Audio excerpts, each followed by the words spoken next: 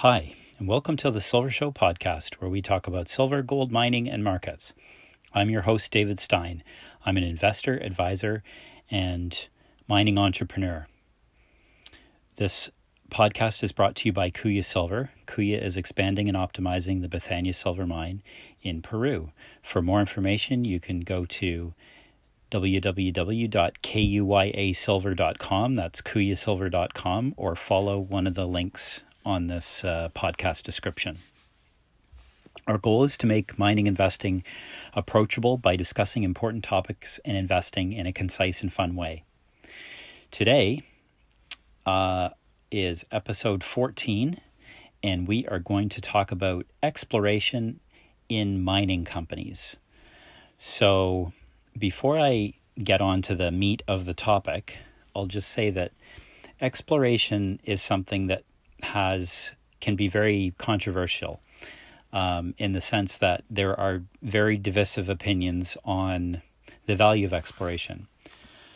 For example, there are some investors who that exploration is all they care about, and it doesn't matter how much money a mining company is making. They just want to hear about the exploration. And there are other investors who think that exploration is a complete waste of time. Probably driven by, being burnt on exploration investments in the past.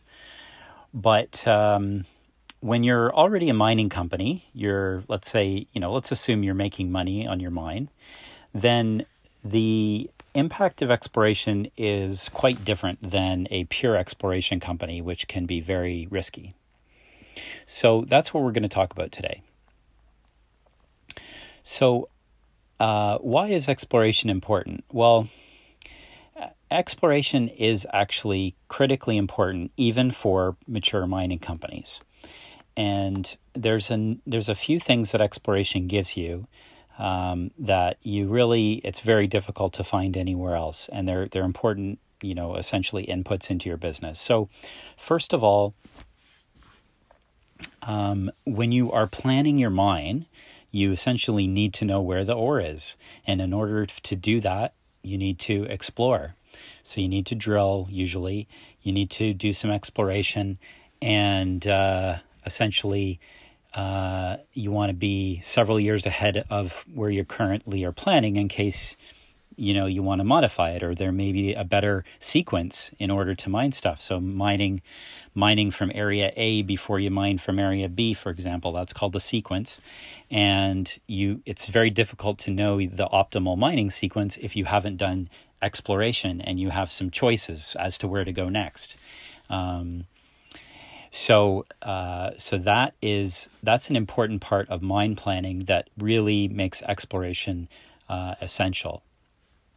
The other thing, and it's somewhat related, is replacing your reserves. So when you're a mining company, you are mining and depleting your reserves essentially, and you're turning them into profits, which is good. That's what you're supposed to do. But if you can keep that mine going that's currently operating longer, then usually you can save a lot of money on, the expense of building a new mine or acquiring a company, etc. So once that capital is sunk into that mine already, it makes you get way better return if you can keep on mining in the same place.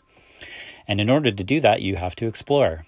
So that is another justification for exploring at your mine. You need to find more to keep the mine going. And likewise, even if it's not extending the mine life of that particular mine, some mines are organized in such a way, or Mother Nature has organized them in such a way that you may be able to find satellite deposits. So these are maybe deposits that are close enough to your mill that you can mine them separately and then drive the truck the ore to your mill and include them as part of your mining operation. So you may be going deeper, you may be extending the mine life that way, you may be finding satellite deposits, you may be finding, extending the length of the deposit. That's called the strike length. So there's a number of ways you can essentially increase your reserves and replace your reserves before you have to shut the mine down, and that requires exploration. Another reason you want to explore is to grow your operation. So again, it's almost always cheaper to expand an existing operation that's already mining than to build a new one in some new location somewhere else. And when I talk about cost, it's not just the financial cost, but the time involved. So once a mine's already permitted, again, it's usually easier to permit a modification, in this case an expansion of the mine, than it would be to permit a brand new mine somewhere. So that is a big incentive to try and expand the operation that you already have. Again, in order to do that, you need to explore. And in this case, you maybe have to be a bit more aggressive in your exploration. So if let's say a $2 million exploration budget allows you to replace your reserves in any given year, maybe you have to spend $4 or $5 million in order to grow the reserves to the point where then you can justify an expansion of that operation. And growth is obviously a big factor that investors pay for. So being able to grow resources is an important part of the mining strategy of a company, and if you can pull it off, it can add a lot of value. And then finally, there is the idea of exploring for a new deposit. And this is where a company that is already mining and already has cash flow can take some of that cash flow, a portion of it, and essentially apply it to a higher risk endeavor, which is doing mineral exploration for a new deposit.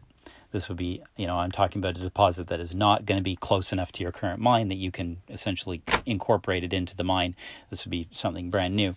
And many big mining companies don't do much of this. They just decide, okay, we're going to leave this to other people and just buy them. And that's fine. That's a business strategy. And others want to do their own exploration, and they feel like their personnel are smart enough to do this themselves, and that they can get a better payoff if they make a discovery themselves.